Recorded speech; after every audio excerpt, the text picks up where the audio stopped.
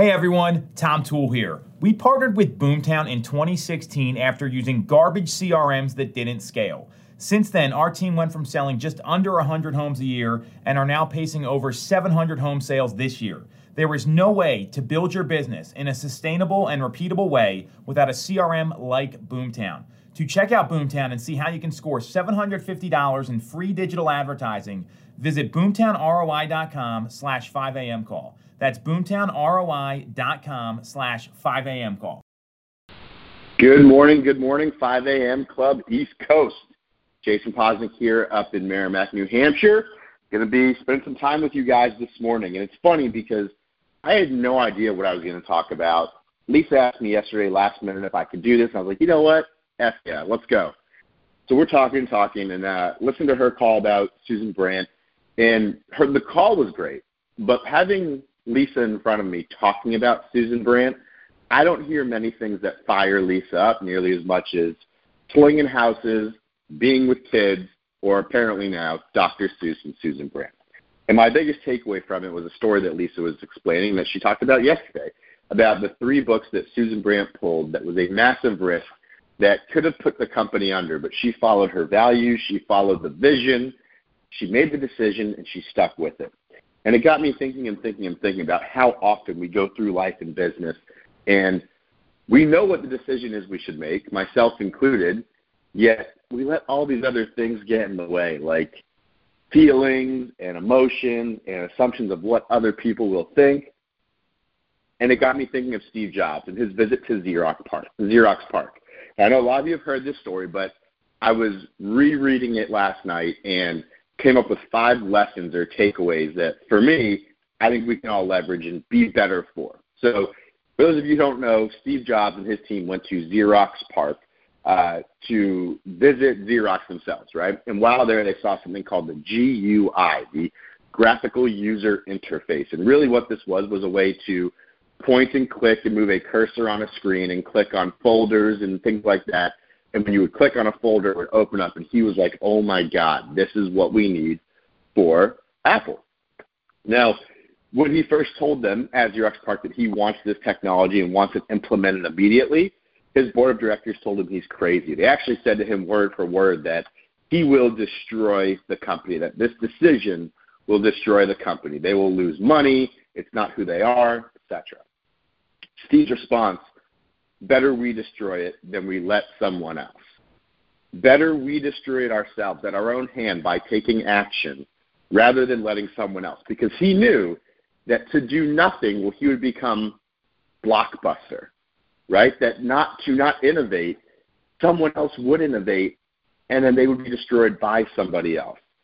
And so he stood his ground, just like Susan Brandt, and he made the decision that if they could accomplish this, it would be epic. And they could screw it up, and it would be epic.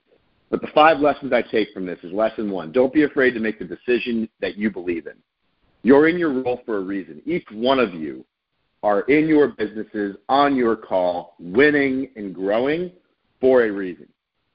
You've got the power to make decisions, and if you don't, then you've got to find the people who can help you see different things and make those decisions. And just like Susan Brandt, any decision that you make, as long as it aligns with your vision, then it's always going to be the right decision. Make a decision, be decisive, make sure it ties to your vision. Number 2, have a vision. So many of us aren't visionaries, myself included. The only way to align decisions to a vision, super simple, guys. You have to have a vision. The only reason why Steve Jobs was able to make this decision in this moment where no one else could is because his vision had always been at Apple to make the use of computers easy. His vision was for any and everybody to have access to a computer, but more importantly, to be able to use a computer without going through training and coding and whatnot. You have to have a vision. Lesson 3, you will either be the reason your company succeeds or the reason it does not. Like with Jobs, he knew inaction would cost them. Inaction will cost you. Now, he knew action could cost him, but at least when you take action, you have the control. At least when you take action, you can have a little bit more control on what the result is. Because if you take no action, you're guaranteed no result. Only the result of when someone else does. Number 4, here's the deal. The path that he chose was hard. To change their business model, to implement the GUI while everyone else said not to do it, that was hard. But the hard things yield the best results. I look at it like a muscle. A muscle doesn't get stronger or bigger by moving lightweight or squatting lightweight. A muscle grows after excess strain, after excess tension, after increased workload. Businesses are the same. Just like Jobs and just like Suzanne Brandt, rather than looking for the easy way, we've got to start looking for the hard things. We've got to start doing more of the hard things. See, I always tell agents, identify the hardest thing you could do right now, especially when you're not motivated. Go do that thing. And you're going to feel a whole bunch of ways, but I promise one of them is not going to be demotivating. And the 5th and final lesson for this morning is that you need to be disciplined when you decide. Steve Jobs and the Apple leadership team had numerous other projects and innovations while bringing in the GUI. The ability to be disciplined enough in checks and balances and execution is what allowed them to not just accomplish the implementation of the GUI, but that alongside everything else. Our discipline dictates everything. Your business growth is an example of your discipline to work. Your bank account is an example of your discipline to save. Your physical fitness is an example of your discipline to eat well and exercise. Make the decisions you believe in, have a vision and share it and live it. Take action and have control over the results. Do the hard frickin' things. And remember that your discipline will be shown in many ways. But that discipline is always determined by the result. You want to know how disciplined someone is? Go look at the result they got. You want to know how disciplined you are?